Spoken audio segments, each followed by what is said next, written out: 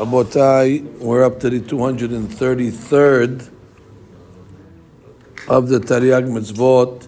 Shelo le'avel ha-mishpat.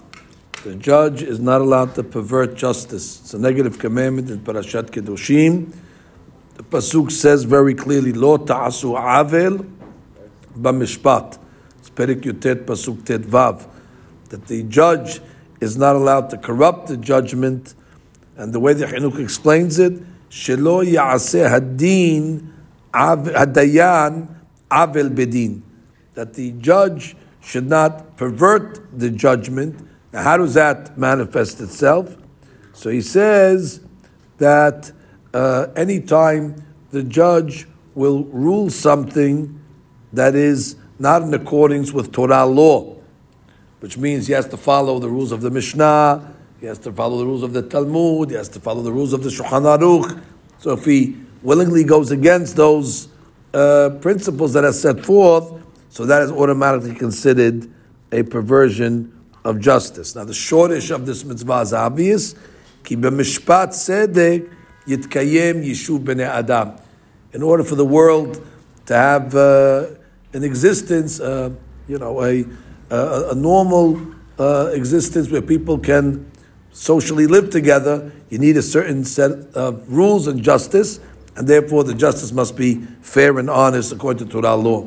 Some of the rules that come out of this mitzvah, one of them is me'aneh hadin, which means if a person delays justice, which is the judgment, the judge hears the case and he analyzes it, but he does not render the judgment. Delaying the judgment is also considered inui hadin, which is a form of avel.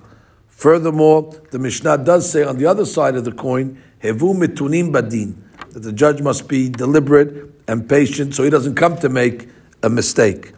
And furthermore, the halakha writes that a smaller judge should confer with the older judges and wiser judges before he makes his ruling, and he must treat all cases equally.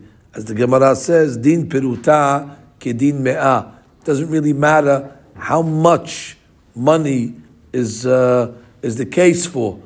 The purpose is to find justice and the emet, regardless of the monetary value of the case. Furthermore, the halakha does say it is incumbent upon the judge to try to make a peshara. Peshara means a compromise, like it says by David HaMelech, Vahi David oseh mishpat ustaka. That David HaMelech did justice and kindness. They say, how do you have justice and kindness? They don't go together. The explanation is it was a justice to that kindness, which means it was a compromise. It was a peshara. Obviously, the law applies in all places and all times. It only applies to male because they're the only ones that are able to serve as judges. Like the Chinuch says, Ki lahem ha-mishpat. Now, if a judge transgresses this and he goes against the Torah law, shelo kedin, he has transgressed this lav. However, there is no malkut in such a case because it's a lav she'en bo ma'aseh. This is just something that he ruled verbally, and therefore, since there's no action attached to it, there is no malkut. However, if let's say a judge made a blatant mistake, for example, he judged against a Mishnah or whatever it says in the halakha, then the law is, if the monies were transferred already, the case stands. However, the judge must pay from his pocket in order to compensate the one that the money was taken away from him unlawfully. That's the hayav l'shalem mebeto. He has to pay from his own house. Now, seemingly, in that case also, it explains why there's no malkut, because it's nitan letashlumin, that even if the judge makes a mistake, since he's able to fix it by paying, so we have a general rule that alav shenitan letashlumin, there is no malkut. The poskim discuss even a rabbi that gets a question that's asked, that he should not delay the answer once he has the answer.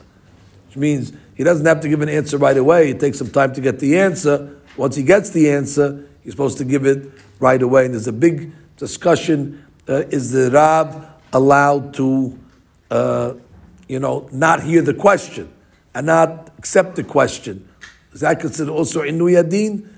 Most of the poskim say no. All this starts only after he accepts the question and after he comes to an answer. Now already he has to give a response immediately, but not that he has to accept all the questions. Although the Maharshal was Mahmir, that he told his family that if anybody comes with a halakhic question, even if he's eating, that he should interrupt him, and even if he's sleeping, he should wake him up, because he felt that even that might be a form of Inui Adin, that if a question is being asked, the rabbi has to stop everything that he's doing in order to reconcile the halakhic dilemma. Again, it's a Humrav the Maharshal, but all would agree that once he does analyze it and come to a conclusion, even out of a court, even in a rabbinical decision, the answer must be given right away.